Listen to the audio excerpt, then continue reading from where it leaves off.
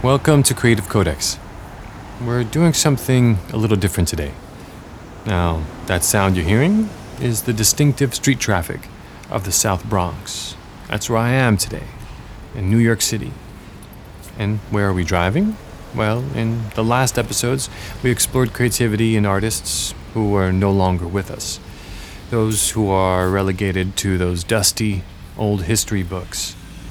But this episode will follow a little different format, where I have a conversation with a living creator, someone who may one day appear in one of those same art history books in the future.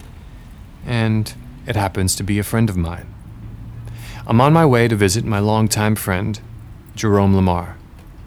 And we'll have a sit-down conversation about his career, his creative process, and the benefits of setting your goals and sticking to them.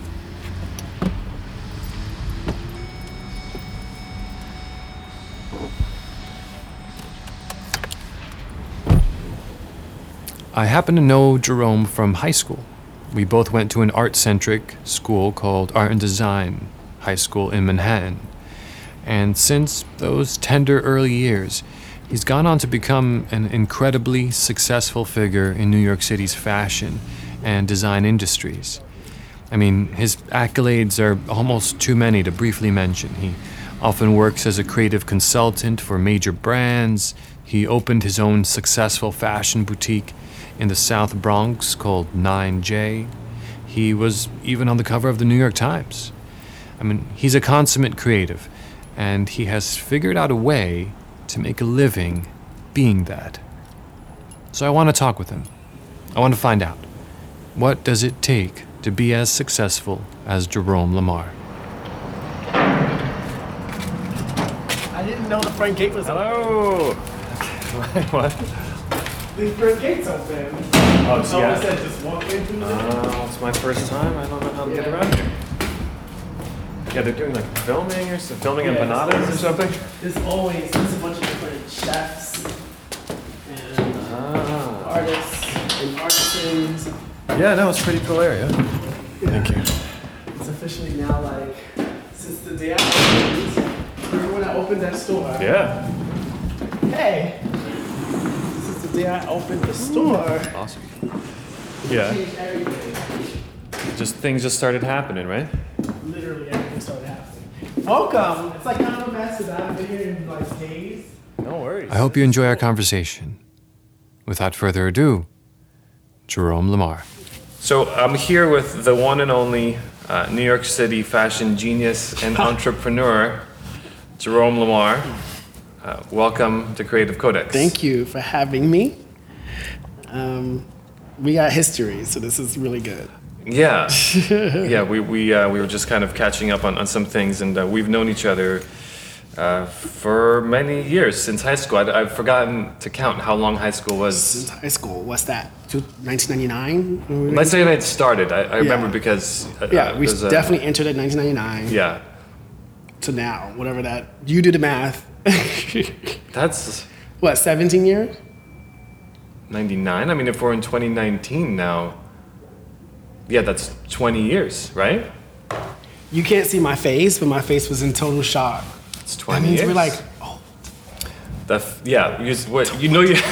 You're starting to get old when you start to measure things in like huge spans of time, like decades. Years? When you're measuring things in decades, that's usually a sign that. And in 2029, we'll be like, wow. 30 years. Remember that? So I'm gonna try to like ask you a bunch of questions that I think are insightful, hopefully, and will get us into some good ground to tread. But we may veer off on tangents, and that's totally fine. And if I don't even get to half the questions that I have, I think we'll still find something interesting I'm with it. to explore. I'm with it. Cool. So I'm going to start with a really dreaded question that you've probably answered a million times, because it'll help people know more about you if they don't already know you. Jerome, what do you do? Whoa, it's more like what don't I do? I do everything. My background comes from fashion design. However, I stepped away from designing clothes specifically to do everything else outside of the box. So, from designing furniture to... Are those pieces you designed? Yeah, those 2 chairs designed by me. Fragrance, candles, you can't... Well, I don't have it out. Creative directing, consulting for brands like Google, Nike, L'Oreal. Are you doing more consulting stuff these days? Yeah, I'm a creative consultant, so whether it's from, executive producing series to designing interiors, I'm the guy for it. I'm a hyper creative. I think I inherited that from my granddad. I can do anything. What did your granddad do? Because I haven't heard anything about your granddad. Yeah, so he was an art teacher, but he's a guy who does everything. So he did photography for a long time. He taught photography for a long time. He paints. He can create with his hands as far as sewing. He's still around? Yeah. Really? Oh, wow. Yeah, I visited him. I surprised him for the holidays, actually. He's in North Carolina. So I come from a very creative family. Yeah. Both my grandparents on both sides of my family were in the arts and creatives. So I was born to do what I'm doing.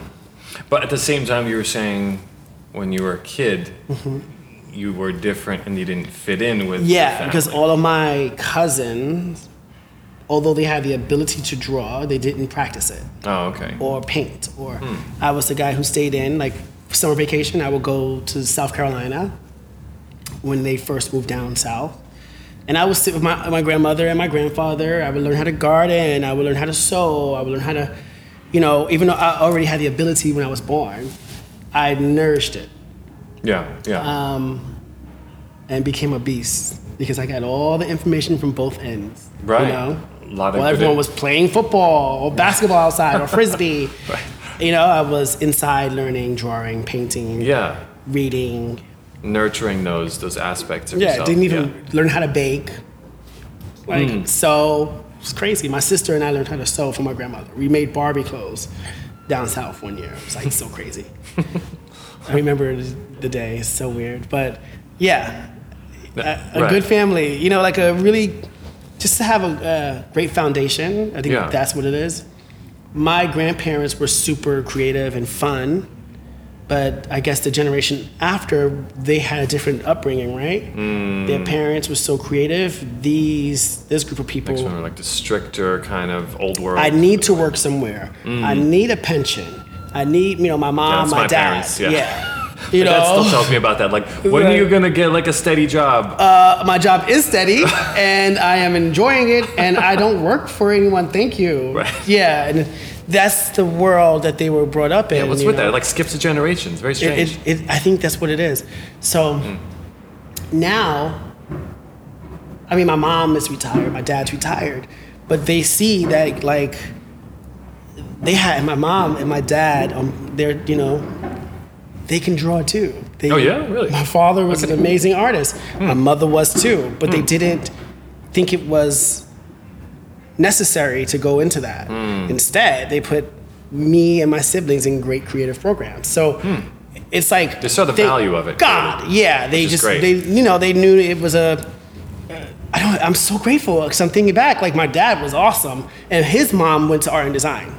No kidding. On my dad's side, really?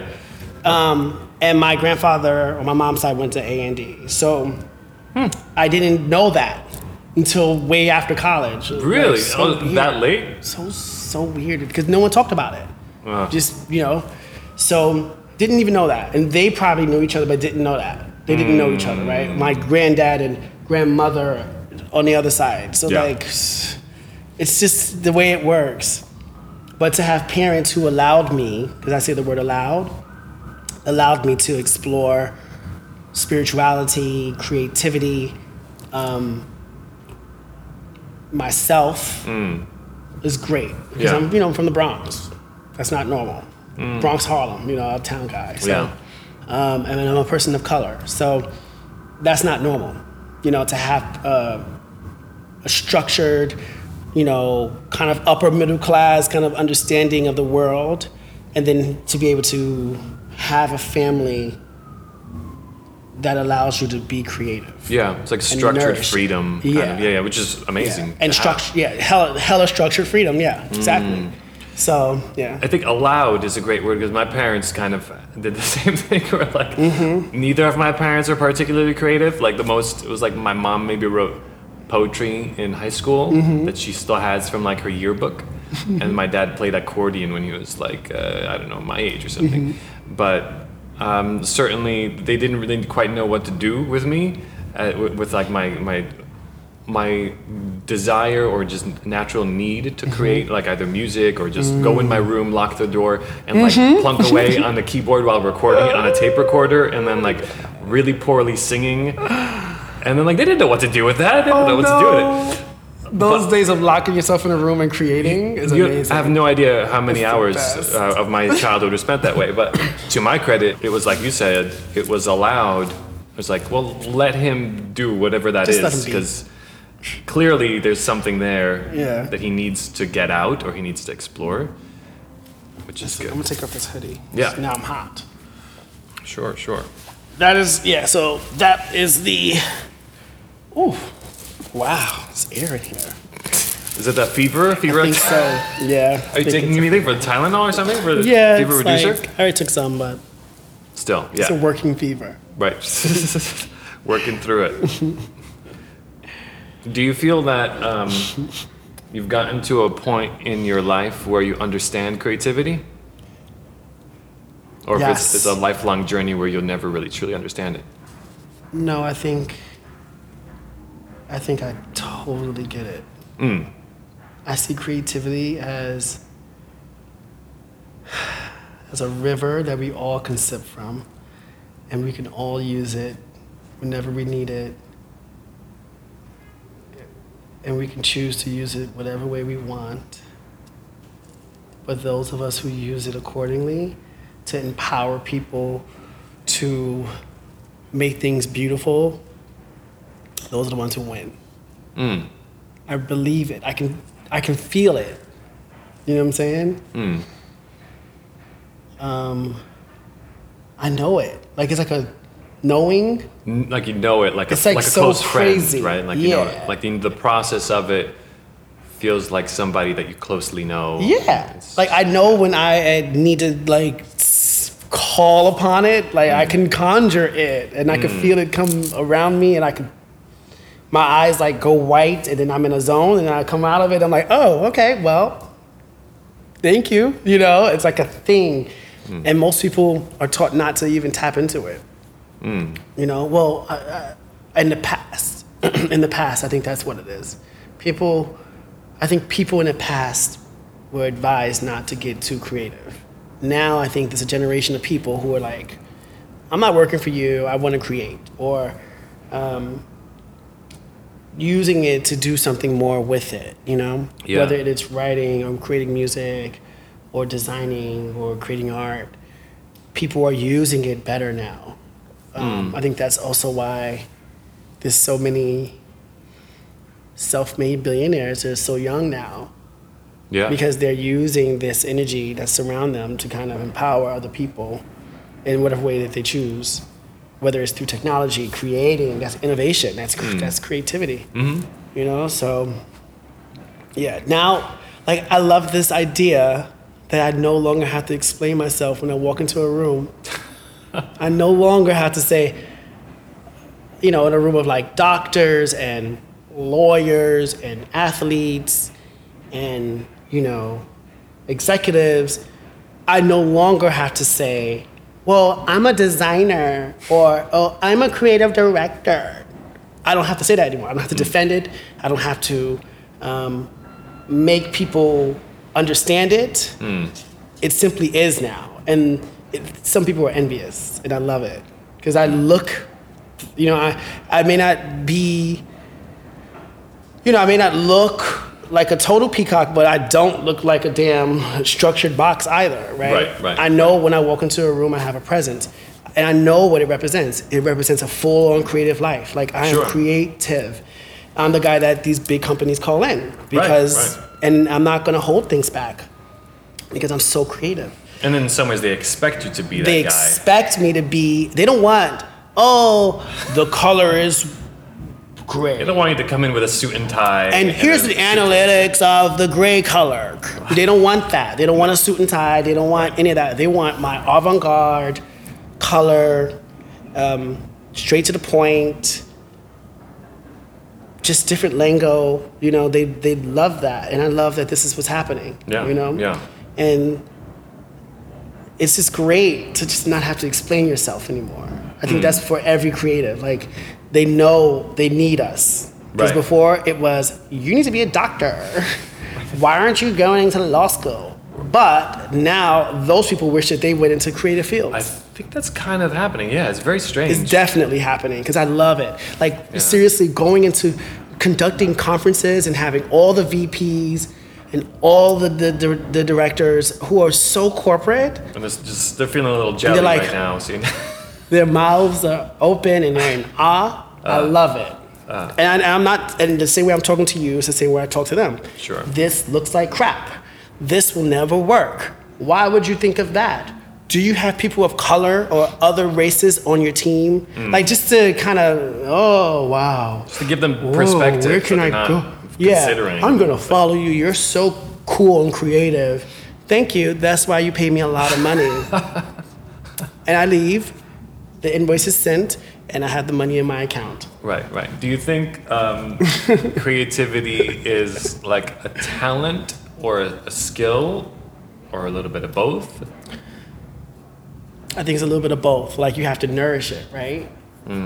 Some people choose not to nourish it, so it goes away. It's a gift. Because definitely, like, you could say something like drawing is a skill, and unless It's definitely a somebody skill. has like detriments in their like fine motor skills, they can pick it up. Like, they could take a class or Anyone could be parent creative. or something. Is how far do you want to take it? That's what I think. Like, I'm learning pottery now because I just think it's time. Oh, it gives you like a different, like a spatial sense, right? Yeah, Of things. and I'm really good at it right now, so I love that. I'm taking life drawing again Oh, cool. Oh, I love to get life back drawing. into it Yeah. on Tuesday Nice. nights. It's like really nice at the Illustration Society. I'm at the point in my career where I'm just taking classes, like astrology classes, so I can be certified in that, meditation classes, so I can learn how to conduct meditations. Just, these are all creative things that are, that I think I needed to download for Right. my own brain to evolve into the next person that Well, I want to be. you're constantly growing. Yeah, In all and these I need more. different My brain is like fields. saying, "Feed me." Yeah. I don't. And people ask, "Oh, when are you designing clothes?" I'm like, "Ew, clothes is sold 10 years ago." Like, I did everything I need to do as a designer. Like, Really? what do you want me to do? Keep making clothes? I'm not interested in just clothes. I'm interested in making the world beautiful. So whether it's creating pottery and cups and mugs, or like I said, chairs or paint colors, my job is to make people feel inspired and to show them that they need to be creative. Like, period. Just You know? beautifying life, Period. all of life.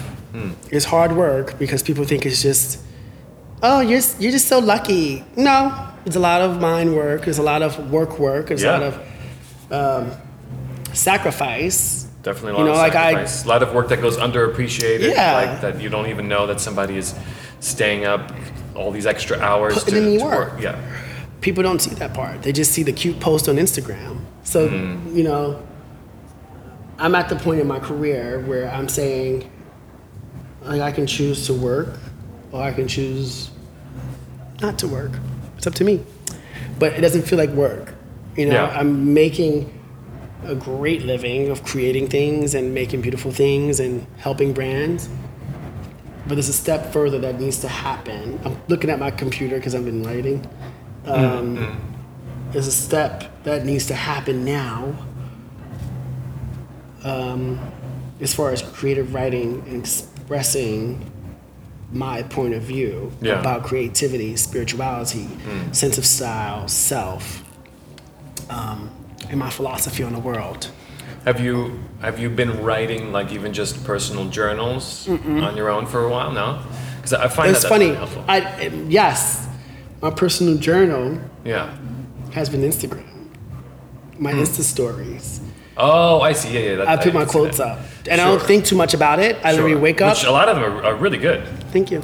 I don't think about it. Yeah, I don't very, remember very what half of them thoughtful. are. I Yeah. just kind of when I'm up, I just, there's a lot of I do that misspellings too. and Though. Like, typos. I have like a little, either it's on my phone or like Yeah. a physical little book where I keep just thoughts that I feel sum up something more profound that maybe I was working on or something like this. But I mentioned the writing thing because I've recently in the last year been more actively like writing things down, typing or just any form of actually putting words either on paper or on a screen. And like I find that it helps you compose your thoughts. Like it's not just like I gotta write something nice and you can read it later. It's like it does something to your neurons, which is really weird and fascinating, which is like you don't realize you're thinking certain things until you've written them out. And in the process of writing them out, like this thing is linked with that thing, and like those neurons link with that neural network, and it becomes kind of like a flow of ideas. But at the same time, I think that's what's happening now. You solidify the thoughts that you have. Like the ideas.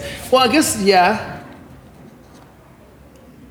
I have tons of emails to myself of ideas that I've been keeping for years of just like thoughts. I haven't looked at them yet. Because now that I'm actually going to write something, I'm like kind of afraid to see what I was writing before. No, you'd be surprised. I'm sure you'll find they're probably a lot of the insightful same stuff. thoughts, just now it's more profound, right? So Well, no, I've certainly found quite a few insightful, profound things that I forgot that I had thought or written about. Just looking back, you should. I'm going to totally pull them do up. it. We take for granted the idea that like we think that at this point in time we're the most wise we've been or something, you know? Yeah, because it's so true. People were like, you've probably been super insightful for the last decade, maybe. Like probably, right? I mean, it's if high school was 20 years ago, then since after college, if you did that. oh my God, college was a piece of shit. It was so boring. No, well, it didn't engage you, I guess, right? Yeah, I went to FIT. Right, So I remember FIT, that's right. it was we went to art and design. That was FIT. Literally everything I Really? learned. Just exactly the same? Oh, crap. So They assumed that you hadn't gone to an art high school because most people don't. They don't. And so... until you do they the saw same my stuff. sketches.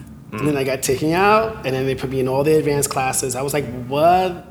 I remember it. It was cool, because I knew I was like, you get an entry test. It felt a little special, like... I felt beyond special, because I'm over there illustrating with both hands, like, this is nothing. Y'all better wake up. You know how I was when I was younger. Sure. So college wasn't as significant for me as high school was, I think. Oh, that's interesting. Huh. High school to me was where I learned a lot of, and like refined my skills more than college, because the teachers weren't the professors at FIT, and by then I was already a young executive in college at Baby Fat. So my world was totally way more advanced than my professors.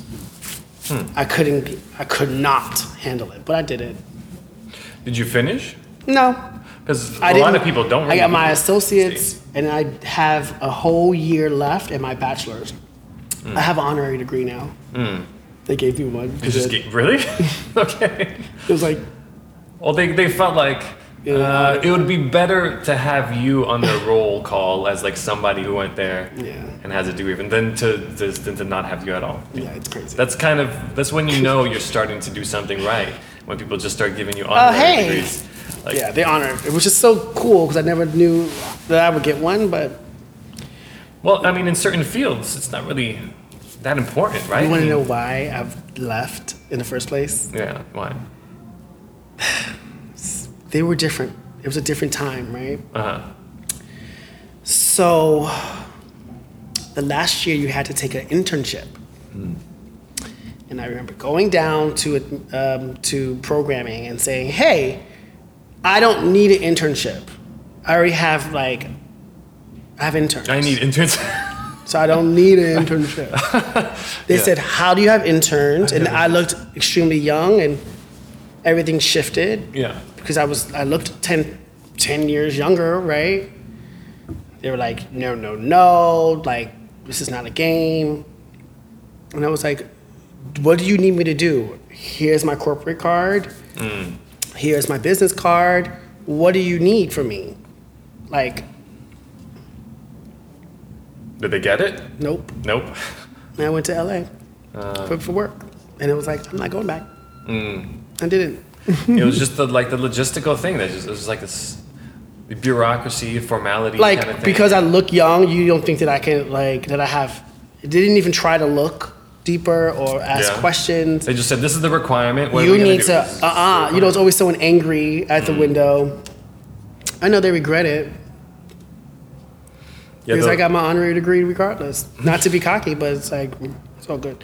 But it's just funny because it was like a different time, right?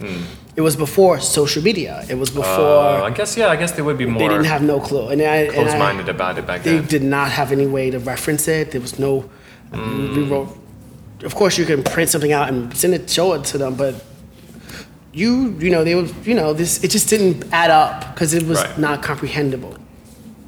Now it is. There's no way to quantify it. Exactly. Interesting. So that's just the way it is. But it's okay, you know? Yeah, it ended up working out for you anyway. Yeah, and you know, I'm just saying that because it was a different time. Right. And people, I don't want people to be like, oh, I'm gonna do it too. No, it's a different time. And if I did it now, they'll go, oh yeah, that makes sense. You do what you gotta do. You know, they'll figure, because it's different. You have more access and you can, Yeah. you know, it's just a different time. The older people get it a little more. And the older people are like not even old, they're like our age. So it's different. It's true. You know, Yeah, it's just like true. a different time. Get it, Anyway, neither here nor there. Right. So, I feel like what we've talked about in the past, and you've mentioned meditative states being important to you in some way. So Very. how does that factor into your world or your process? Or It's everything. do you meditate daily? Not as much as I used to, ironically, right? Yeah, I wish I had more time for it myself. Oh, yeah, well, your whole life is like totally growing. I wake up at 4 a.m. every day and I try to meditate, but I don't anymore. It's interesting. I used to. Recently, I haven't. I think I will, to be very frank with you, I will. Get back But into it. Yes. But I feel like I'm so full that I need to get the energy out first to go back into it. There's just always something to do. You mean like the second you wake up? Well, not really. Not for me. I will sit and try.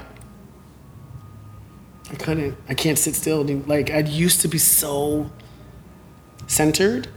I'm being very frank.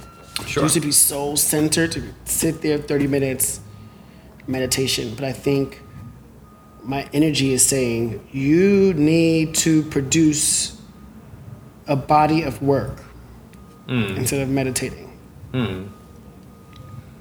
Yeah, I mean, you're feeling an impetus. It's like From somewhere else. Yeah. literally going. I can't do it. I'm gonna go and like I'm gonna sketch something quickly. Oh, I'm gonna pretend I'm gonna write. It's that. It's like which is new for me because I never needed that. But now I think because it's feeling like something has to come out, I cannot sit still. However, I can still guide people on Yeah. how to meditate. Yeah. I can't do it for myself as much. Well, I mean, in some ways, probably. back. What's that? It'll come back. Yeah. Once I get this book out. I mean, in some ways, I think there's something to be said for that. You're probably reaping some benefits of meditation and the practice of putting your mind in that state that you did over many years, probably. And so there are some benefits that you're still reaping from that allow you to be as productive as you are, or I really feel like it's spilling over now. It's like, Yeah. okay, Jerome, you've done it.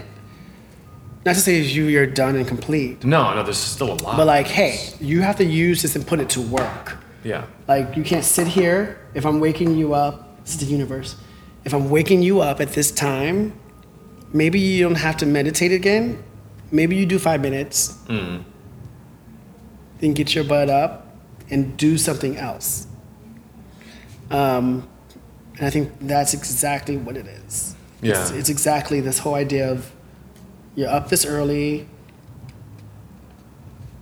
Yes, okay, give thanks, but you need to do something else with it until it's time for you to recharge. I mean, I've found that like when there's a lot of things on my plate, there's the moment where you can either just try to get them done, try to like float basically without drowning from all the things on your schedule and to-do list, but at the same time. I've found it really helpful to like even sit down for those 5-10 minutes and in just a really simple basic meditation it gives you like a perspective on the things, like because sometimes it really gets overwhelming. The clarity from 5 minutes is a lot. Yeah, even just from that. It's like a lot. Even from a basic like thankfulness kind of meditation where like, you just say I'm grateful for this, I'm grateful for that. It gives you like perspective, So I think what's happening to me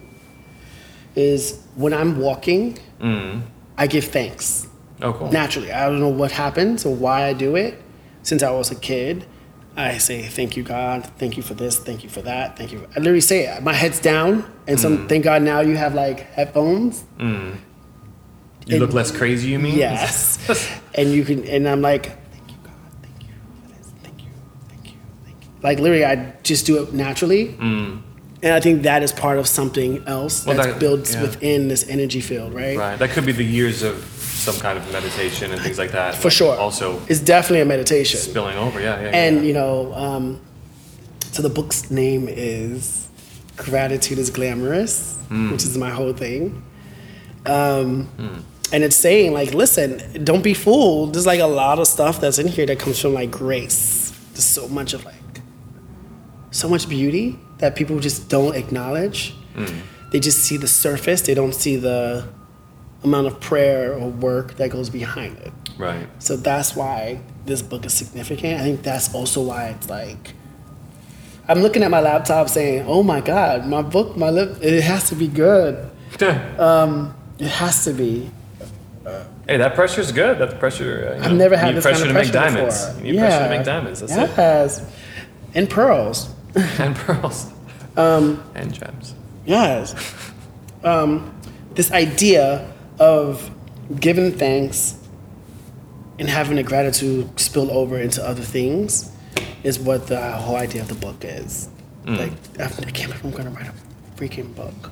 Not a big book, just like a cute little, like, couple of pages. You might get addicted to it, and then you'll want to write more. Yeah. Hopefully I can edit myself. I'm sure you can. Yeah. I'm sure you're very critical of your own work. It's funny, I'm not. Like, while it's being made, maybe. No. It just comes out, and well, that's good. Good for you. So I'm very... But you're critical of everybody else, probably. No. See, that's the thing. Everyone thinks I am. I don't care. No? Really? I'm in this really... I've always been this guy who's like, okay, that's what you want to do it. I don't care. As long as you do it, make it beautiful. And I'm the same with myself. Like, I don't care about half the things that people think I care about. I really just don't care. My fiance hates it because I'm just like, they're just sneakers. At the end of the day, right? It's just things. And people don't know that side of me. More things will come, right? Yeah, they're just things. Literally, if this was to burn down, God forbid if it does, Sure.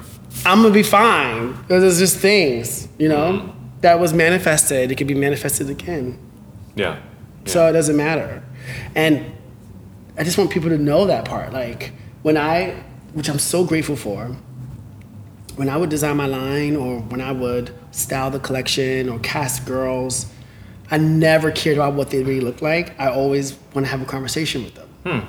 All the time. All the girls that I've casted came from me saying, I like your energy. And everyone who knows me knows I'm like, I like your energy. You're cool. You get it. Cast it. Let's see what clothes fits on you. Just throw shit on. Oh, you look great. How do you feel?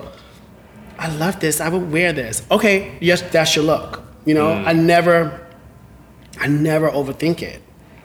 And I think that's the wonder Like nothing, I don't know how to explain it. Everything that I'm doing is very much, okay, if that's what's gonna be, let it be. Yeah, like straight yeah. up, okay, let's try it. Like that. Like very in the moment, authentic, not well thought out.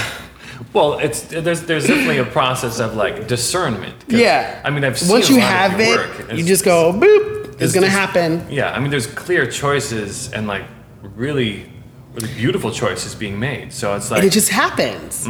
I don't follow. Once it's done, I'm like, let's just show it. sure. Let's move on. Literally, like that's my philosophy. So people are asking for me to start my line again or to design again, and I'm like, ew, I don't care about that. I don't, I don't feel like that. I'm not being told to design clothes right now. I am just like they're asking me. I'm saying that meaning like the energies that's in my brain is asking me to like create something that is tangible and wearable, but it has nothing to do with the way I was designing before. Different philosophy. Totally different. How do you respond to those voices or inclinations? I started something. It's not here, but I started creating something else. That's a version of where I am now and where I was headed before I stopped doing my line. And it's gonna come out soon. So it's being manifested because it's like, okay, this is the right fabric. Oh, I like this fabric. Oh, this is the cool shape. I like this shape. Let's just make it into something. Let's see what happens. Oh, let's put it on a really cute young girl guy, or maybe a transgender. Let's just throw it on them and see what happens. It's that. It's like Yeah. that kind of idea of letting spirit guide you into whatever way it wants to guide you, and whatever the outcome is the outcome. It's supposed to happen that way. Everything happens for a reason. Everything. The fact that I had to, the one day that I had to travel, my mom ended up in the hospital. If my mom didn't end up in the hospital, I wouldn't have come back. If I didn't come back, I would have been running around with a crazy fever all over California. Right. You know what I'm And then saying? You would have felt it was especially hot. It's like, well, it's hot in yeah. California. It's supposed to be hot. Yeah, it's like, whatever. It's Cali. I'm here, bitches. You know, like selfies and shit.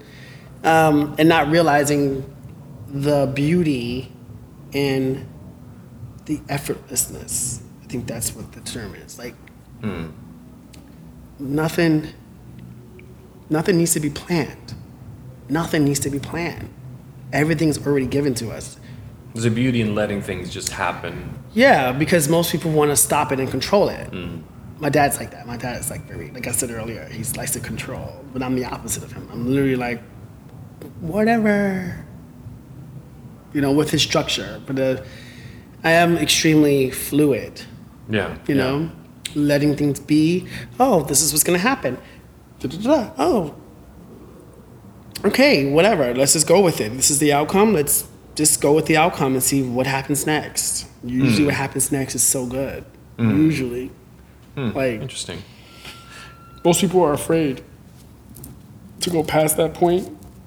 And I'm trying to tell people, go past the point and see what happens. Past the Like, point of discomfort of not yeah, informing what's like supposed literally to like going, okay. So I always tell people I have the craziest faith in the creator of everything, the all, that I would literally jump out of a building, crazy tall building, and for some reason, I know it, I can feel it, that the wind I was gonna say will the blow gust of me. wind will blow you onto like Yeah. a sack of potatoes on a rooftop. And then all of a sudden, someone, there's a person cleaning a window and I'll like fall in that and I'll hit it and they'll go, oh, and then it comes down. And next thing you know, I'll like trip off somehow and then I'll hit, I won't hit it, but like I'll tap onto a balcony and then my shirt will grab onto it and then my shirt will rip, and I will ironically land on my feet. It'll ease your fall, right? I would literally like land on my feet and go, wow, that was fun.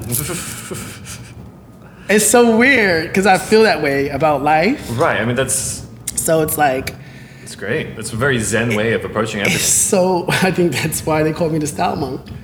But that's why I want to. I have to share it, and that's. So since I was a kid, I've had the ability to see everything. I can see things. I don't usually tell people this, but I can see dots. I can see exactly how things connect. I can see it. And knowing that one thing leads to the other, and after my niece being born, it's like it's way vivid. It's like crazy vivid. I'm gonna say this. I knew I was gonna be on the cover of the New York Times. I knew it. For the Bronx. That was my goal. That's the vision you saw. You've probably maybe even a year before it happened or more. I mean, it was like... Since I was a kid. I saw me on the cover of the New York Times saying the Bronx is beautiful and highlighting other talents in the Bronx. And that's exactly what I got. And I knew I was going to have the cover. I knew it. Just like I knew I was going to dress Beyonce multiple times. Just like I knew... But it's a more humbling way, because when I say I know something, it doesn't come exactly the way I see it. It comes in a more dynamic, more magical way, if that makes sense. Like, I knew so many things was gonna happen, but it didn't happen exactly, it happened better. So, since I was a kid, I always said the Bronx is going to be the hot spot. People were like, "Ew, what are you talking about? Like, Jerome, shut up. You sound crazy." And now look, the Bronx is... Yeah, I see a huge building right behind you being built. Like, I don't even know how many stories that thing is. It's going to be giant. This is going to be a whole waterfront where I'm at now. This building's coming down. My store was the beginning of it, and that's exactly what I saw as a kid.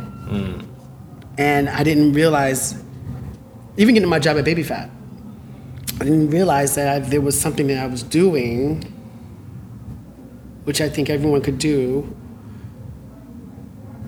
connecting feelings to visuals, to smells and textures, to really achieve a goal, to tap into the source, to tap into the river of creativity, to tap into God all, to really achieve what you need to achieve. You know, so I knew I was gonna get this place. I knew it. And I knew, like, I can see it. You know, like to be able to see what it is you want to do, or to see the outcome, or to see the way you need them to be, is a really important muscle that we don't practice. Right. Well, it leads me to, like, I know what you mean, though.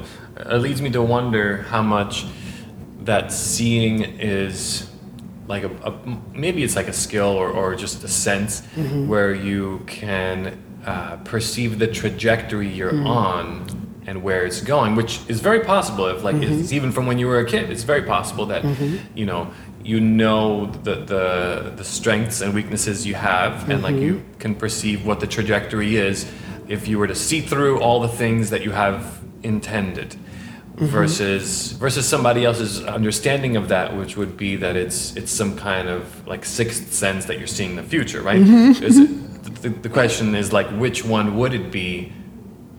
I feel like it's like a mix of both. You think so? Yeah, I think when I'm doing this thing with my body,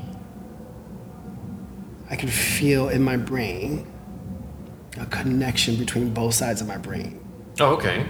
It's interesting. It's like I can feel it. Like I'm doing it right now, for example. And I can feel the connecting. I can feel it. And it goes down my spine, and then it comes back up. I can feel it. It's like a tingling sensation, and it feels amazing. That's also why I think I'm prone to migraine since I was a kid, because I always did it since before I realized it.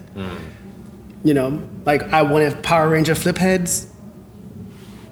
I did it, and I got it. You know what I'm saying? Yeah. Without asking, like, I want Power Ranger flip heads. I would literally The brain connecting. Here's here's the whole collection, just given to me by my dad. I was like, wow, that's cool.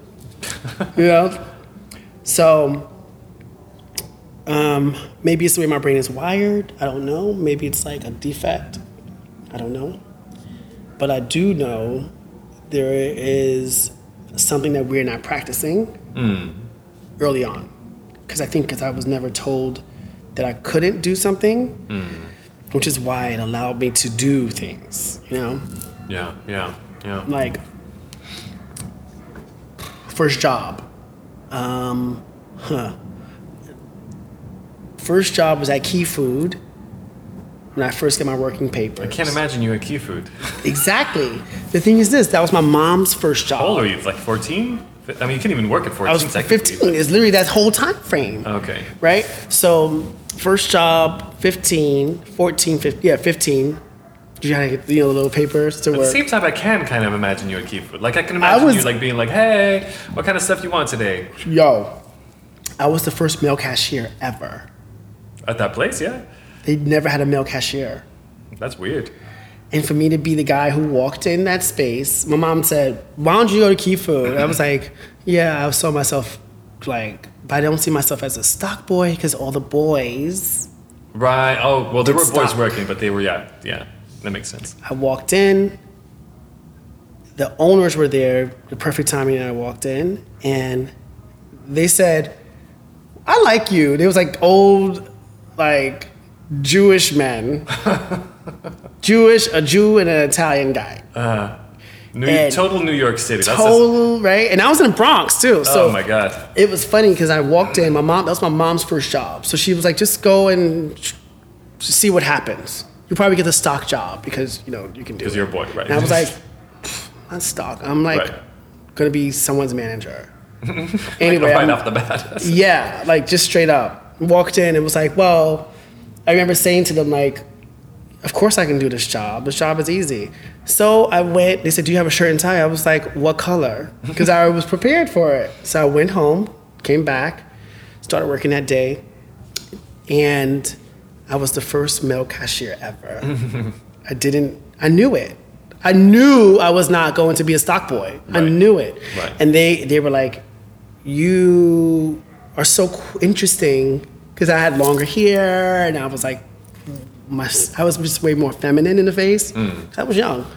And I remember being so polished because I was the boy who had a great shirt, tucked my shirt in. The other boys would wear shirt and tie too, but they were stock boys and they would wear big shirts and it was like baggy. The baggy look was in. Yeah, but I was wearing a very slimmer look. And You're very presentable. yeah, but didn't think about it. I was just like, I'm just not like these boys. I'm not like these boys, and I'm not like these girls here either. Like, Right. I'm not like any of them. So I learned. They taught me. I learned it in like 2 days or whatever. And turns out I was standing. This is so crazy because I remember within a week of it, and I would do.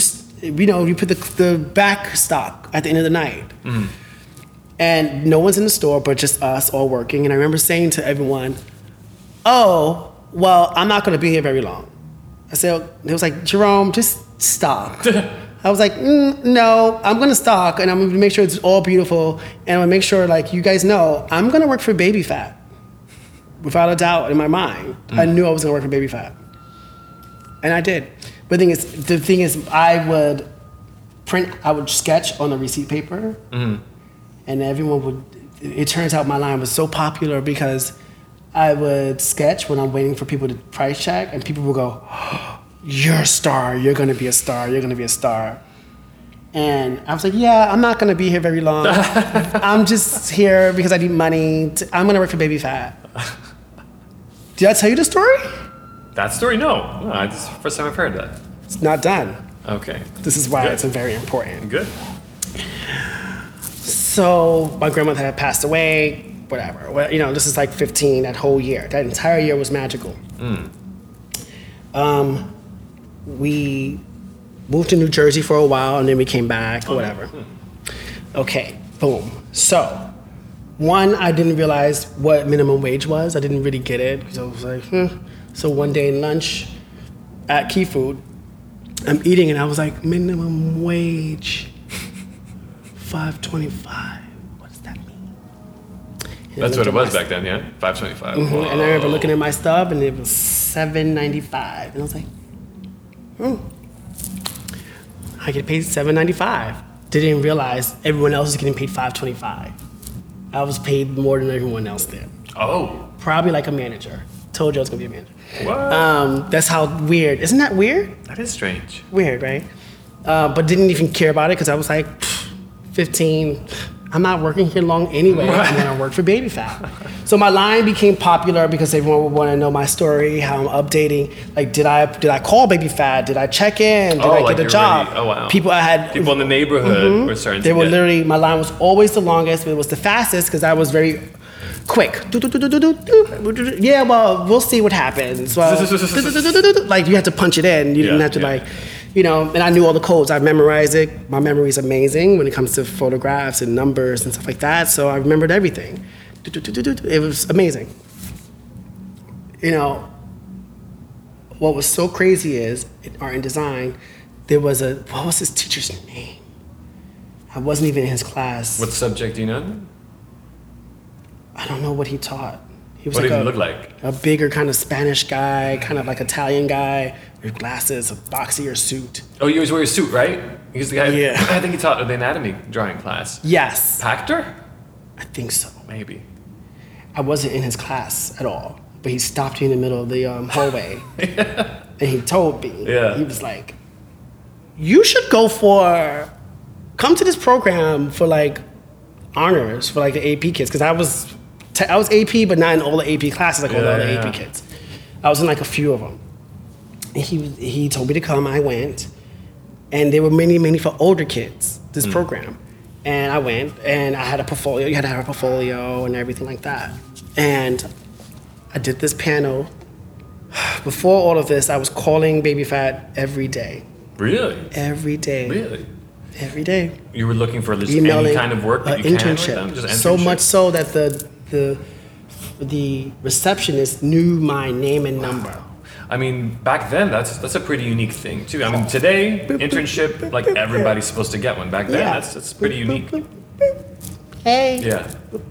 Every day after school, every day before school. Wow. Every day I kept sending my resume in. With illustrations and everything. Franny. I mean, would they give you a runaround? Would you get a voice message? Franny would always answer, and Okay. I got to know her name. Like, she got to know mine, too. She said, I'll never forget this. She's like, Jerome, baby, you are so great, but right now we don't have an internship for you. We really don't. When you're in college, just hit us back. We will have a position for you. And I stopped, and then my grandmother died.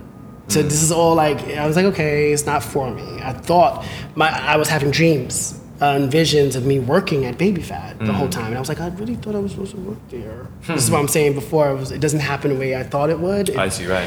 And I was told no so many times. So I did the Honor Society program, the program for internships. And there was a big panel of people, executives who worked in the industry. Didn't know who the fuck they were. Just was like, okay, whatever. I don't see Kamora Simmons or Russell Simmons, so who gives a fuck? I'm just gonna talk my shit. And I was so confident, like extremely confident, because that's how I was back in the day, extremely. Anyway, I did it. I talked it. They were like, wow, you're great. Da, da, da. Okay, thank you, whatever. It's not for me anyway. In my mind, I was saying that. We had our portfolios out. All the kids from other schools. It wasn't just art and design. It was like one other kid from art and design. All these kids from other schools, they were older. They were like junior, senior. I was still freshman. And I remember we had to do a group project together, like, different schools, different ages, come together, build a company, present it to the panel again. And I was like, oh, I hate team groups. I hate it. And I was a kid, I knew I was like, these kids cannot keep up with me. Whatever. We did it. the guy who was supposed to, he was like a senior. He was like nervous and stuttering. And I was like, I remember looking at him and something just said, take over. I took over. I literally took over. No kidding. And I wasn't what I was supposed to do. I just was like, she does this. We have to build a company, and who is this person, and what are they about? And it was, it was about the arts and fashion and culture. And I went off. I just was like, I said all this amazing shit, and I presented it, and they thought I was the president of the company, and I wasn't. Okay, I wasn't. I was just like, because I was the youngest one, you didn't have a title, right? But I was one who stood out. Yeah, I'm sure. I wasn't afraid to talk. I'm sure, yeah. Okay, so now after that's over, this is a full day. Oh my God, so crazy. So everyone has their portfolios out, and all the executives got to walk around. And I'm sketching because I'm like, this was a waste of time. That was a waste of your time. I'm supposed to work for Baby Phat. Right. And no one here is from Baby Phat. Those people from Michael Kors and like Marc Jacobs and like great companies that I didn't care about because they were in Baby Phat and Phat Farm. So you thought. So here comes this Asian girl. She's flipping through my portfolio. I didn't even make eye contact with her. And she said, Kimora is looking for someone just like you. And I knew. I was like in shock because I was like, I didn't make eye contact yet. She wrote her name on someone else's card because she didn't have cards yet. Oh, wow. And it said, see Lee at Baby Phat. That hit you. That must have hit you hard. It was a wrap. Right. It's crazy. It's really crazy because that's what changed my entire life. Right. That moment is when I was like, I knew. I've always known I can do certain things. I understood that I was seeing certain things in my brain and seeing it and pulling the energies to me. But it was like a joke. It was like, Right. It happened. It didn't happen the way you thought it would happen, but it happened. It snuck up on you a little way bit. better than I expected. Interesting. And I knew, though. The thing is, I knew it was going to happen. I just didn't know when Yeah. and how, because they told me to stop calling until I was in college. I got an internship at 15 years old. No one's ever done that before. I mean, For the company I actually wanted. Right.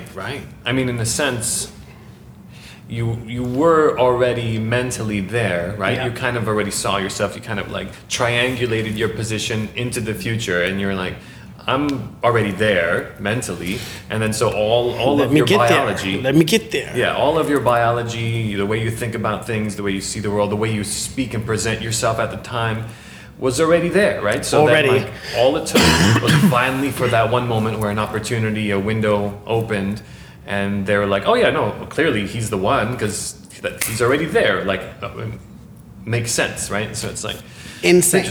Interesting. I got a chance to meet Franny in person. All these, I skipped all of the steps. Right. And went straight to where I needed to be.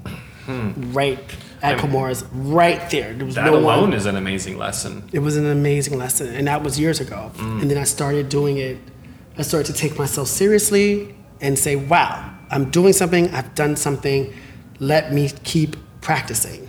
I mean, yeah. I mean, I really admire that thing you were saying, though, with the calling them every day. I mean, because that's something Straight up. nobody does. Do, Especially these days, like people, they're not that they're timid, but they'll assume like, oh, if it's gonna happen, it'll happen, and I'll wait. apply one more, I'll do one more application, and then if they really like me, they're gonna call, and then kind of like, they take their hands off the situation. But that's really interesting when you're that determined for something, because it probably does something to you too to know that you're that determined. Crazy. And then that's interesting.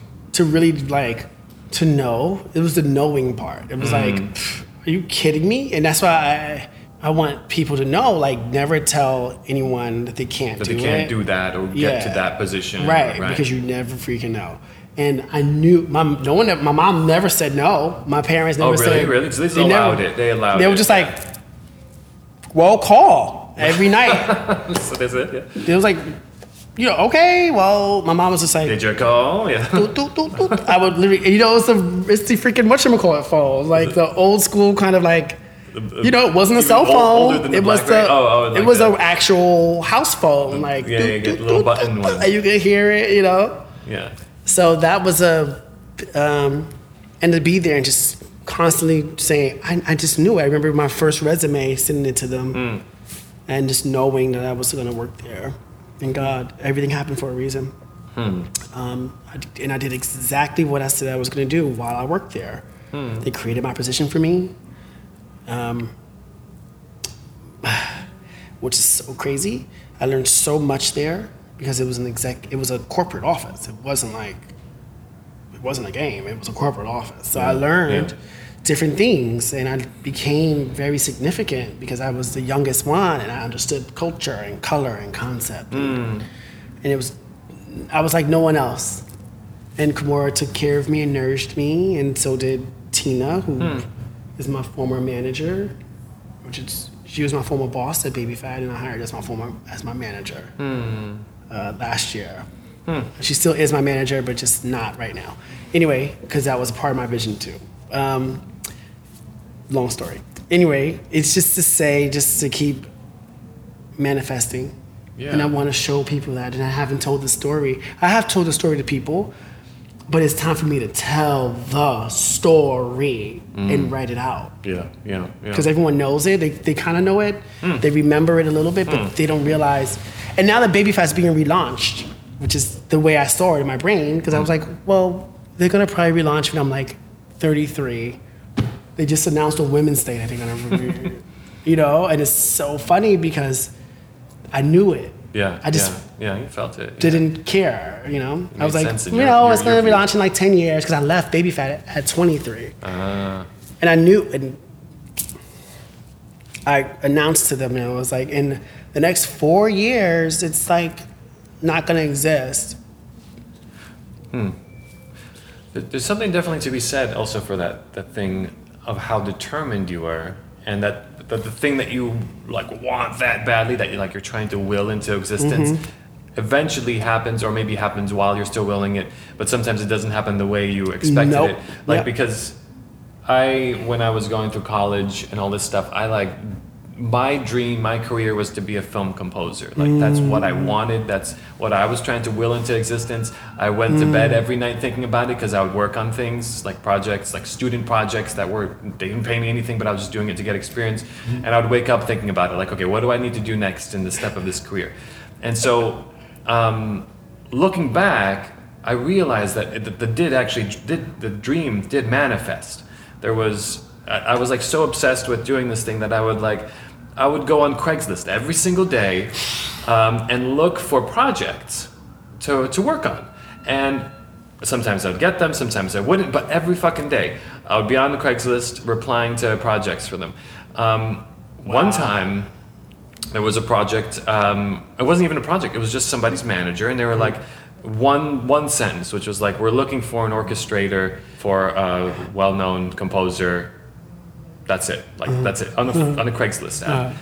And I responded to it, but I always, every single one of these freaking Craigslist ads, even if it was for like a low budget project, I would personally write an email, one of these emails that it takes you 30 minutes to write, right? I was that obsessed. Those days. And you know what? From that one silly Craigslist post, that actually became something. That became I worked as an orchestrator for this guy Paul Cancelon, and which is very unique because most of the industry is on the West Coast in Los Angeles, and so. But I was so determined to get it that. It still happened for me, and then I made a lot of good money on a few projects with him. They were Hollywood level stuff. They got on ABC. They played in theaters with as a Hilary Swank film, and I met Tony Golden, who ended up playing as the president in one of the other shows he ended up being an actor in, because he was a director of the Hilary Swank film. But just to say, that determination and unstoppable will,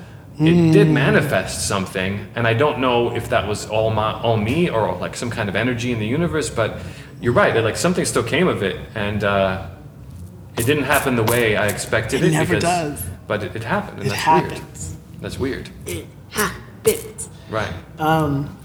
There's so many examples I can give. There's so many. One example was Samsung. So, Samsung had an ad outside my office on 35th Street. This is like 2015. And I kept saying, I want them as a client. I want them as a client. Let me find an email on LinkedIn. How can I get someone at Samsung? I need someone at Samsung Right. to be my client. I want to be my client. I want to do color for them. I want to trend. I want to do concept for them. I love it. Because this is, me being a creative consultant. Right. Yeah. Okay, get up. Couldn't find anyone because their emails are it's like name, first name, something else, dot, Samsung, dot, something, dot, US. It's like complex on purpose, so you can't get them. Right? Something weird like that. So I stopped. So whenever I stop putting the energy towards something, it's as if it's as if the universe is doing the rest of the work. Like you've already launched that. Like you did already, Right. you did enough, Jerome, calm down. That's what everyone tells me. And it's like my whole motto now. You did enough. You did enough. Calm down. You're so crazy, you need to chill out. That's Right. basically what the universe says. Yeah. So ironically, the universe basically, this is not supposed to have happened, but I got an email randomly from a totally separate thing from Samsung. And someone from Samsung said, "Hi, we're looking for creatives." I didn't email anyone yet. No? I was just trying to find emails. I was just trying to find them. Yeah, for like months. Oh, really? Yeah, didn't get anyone's email because it was so hard to like figure it out. Someone hit me up and they were like, "We're looking for creatives in New York who have like cool homes. Can we like come to your apartment and see what your apartment's like?" No kidding. Of course. I'm in the Bronx, so like you come up. Just didn't realize it was for Samsung.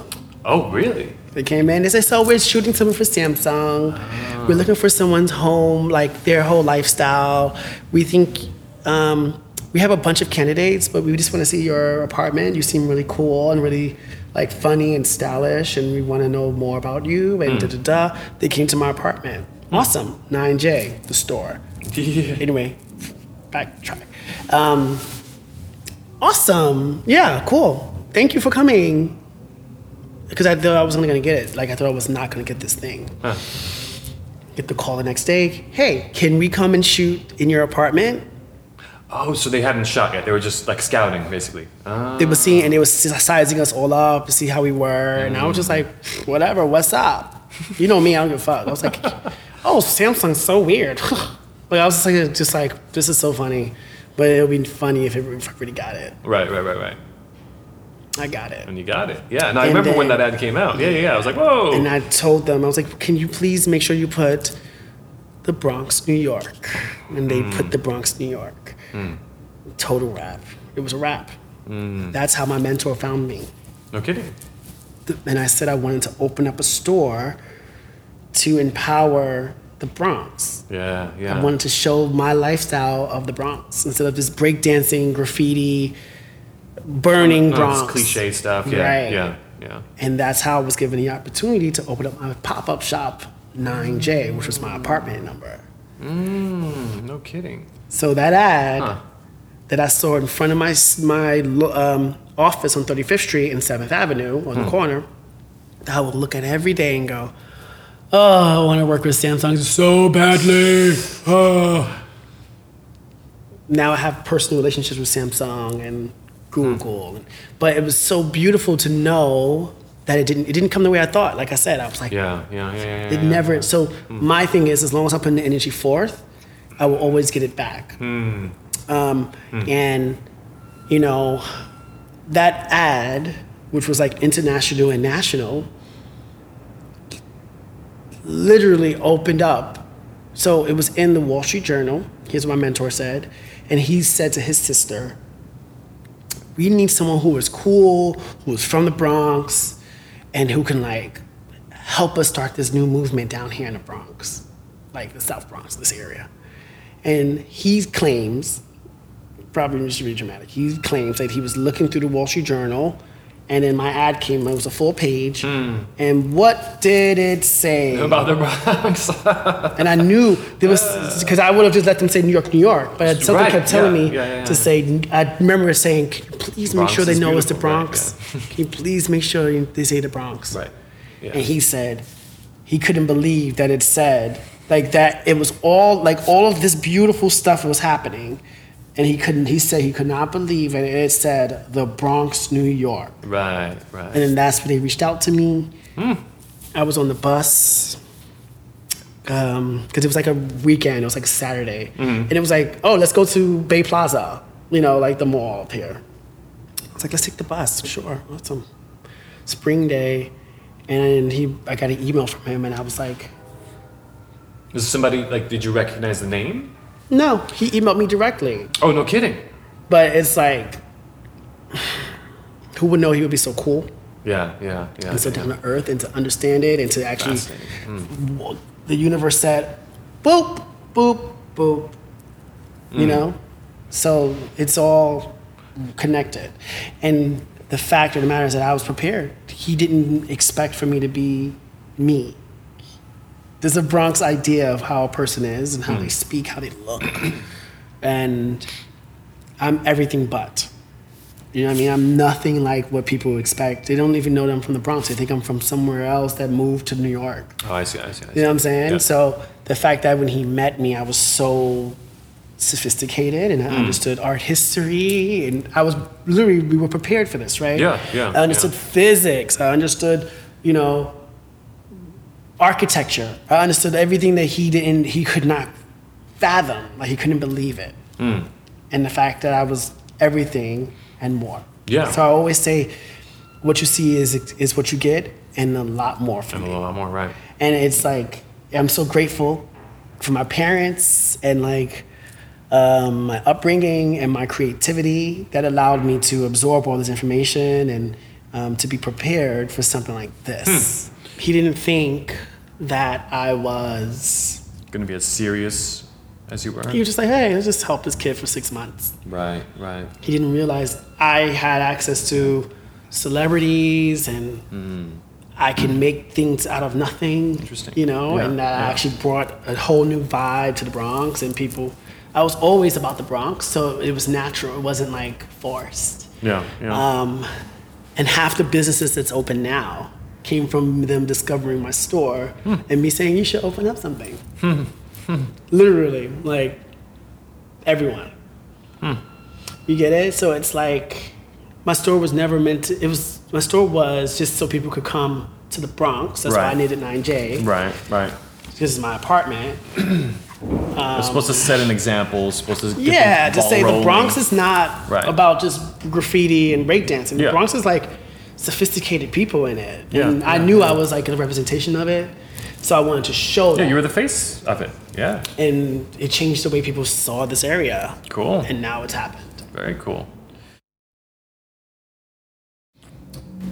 So on that note, I know it was a lot. that's good. That's an amazing amount of things. Thank you. Thank you for being my first guest on Creative Codex. Yeah. I think it's going to give people a lot of stuff to think about. I'm It's giving me excited. a lot of stuff to think about. This helped me too, because I'm so? in this process of, I literally just started like writing last night, officially saying I'm going to do it. So this helped me remember, it reminded me of what I need to do and what I need to say. So it's helped me too to get it out. Good. Yeah, So- some wheels in motion for you too. Cool. Yeah, a lot of wheels are in motion, because now I'm like, oh yeah, that happened. My Yeah. subconscious has put everything away, because it's kind of like, you've done it already, move on. But to tell the story out loud and to remember that everything does happen for a reason, and that I'm not just writing a book for vanity, it's cool. It's been like a creative therapy session on this couch. This is funny. On a side note, I want to start my YouTube channel and actually sit with people and interview them on this couch. So Perfect. in a way, this kind of started that too. Perfect. So Fantastic.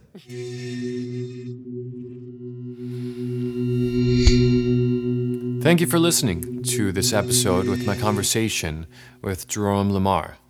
I really learned a lot talking to him. I learned more about his background and about his approach, a very unique approach to creativity. And I hope you found that insightful. I hope you found that as interesting and entertaining as I did. He's a fun person. He's a really fun person to talk to, especially on this subject. You can look up more about him and his work quite easily by simply Googling his name, which is Jerome, Jerome, last name Lamar, Lamaar. And go follow him on Instagram. He's huge on it. And you'll find quite a lot of his content inspiring and beautiful, beautiful work. And we're going to end this episode with 2 more small things. 1, big shout outs to my Patreon supporters, specifically my number 1 Patreon supporter, Mr. Michael Paisano. Thank you, brother. I appreciate it.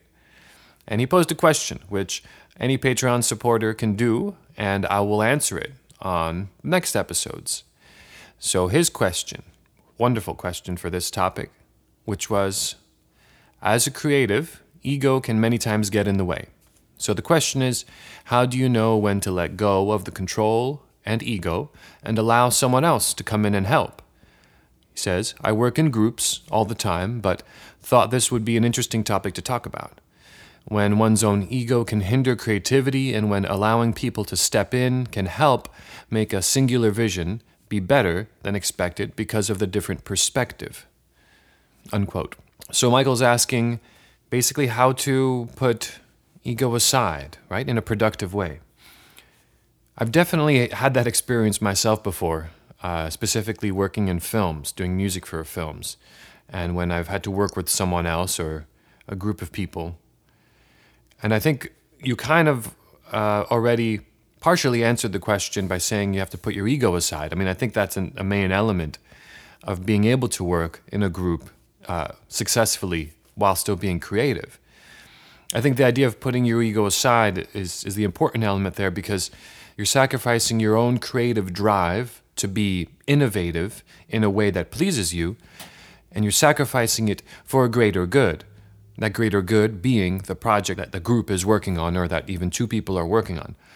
The greater good is the vision of what the ultimate product you're aiming for is, and your ego has to be put aside for that.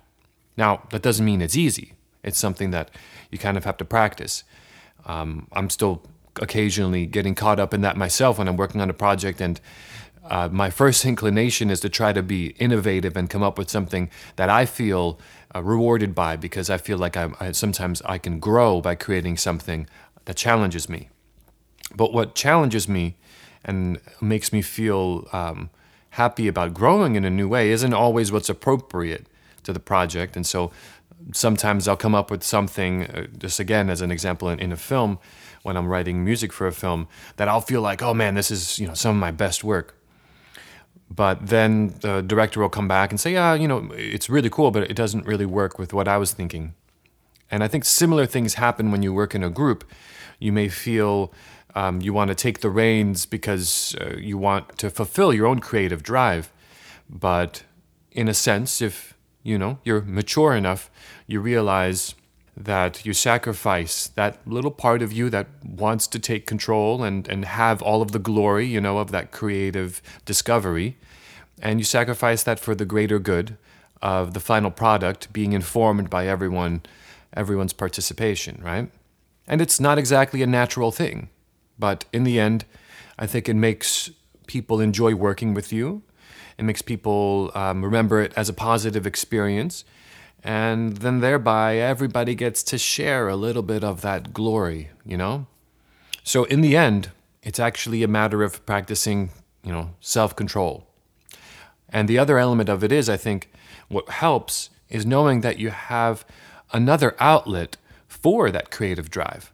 So aside from working with a group on a specific project that maybe is a paid project, that you also have an outlet as a creative in your own little area, in your own little personal projects, or a little passion project, or something you're just working on at home day to day or week to week. Because thereby you're still fulfilling that creative drive to innovate or grow in a new way. And it becomes easier to control that little monster inside of you that wants to take all the glory and take all that creative insight for itself. So I think that's the way forward. Putting the ego aside as a sacrifice for a greater good, which takes some maturity and a little bit of practice, but also having an outlet that gives you that experience that you're actually craving. So I hope that answers your question, Michael. And again, if anyone listening would like to ask a question, head over to the Patreon page, and I'll be happy to answer in the following episode. And that's at patreon.com/MJ Dorian, patreon.com/MJDORIAN. Thank you for your support. Thank you for listening. And until next time, this has been Creative Codex.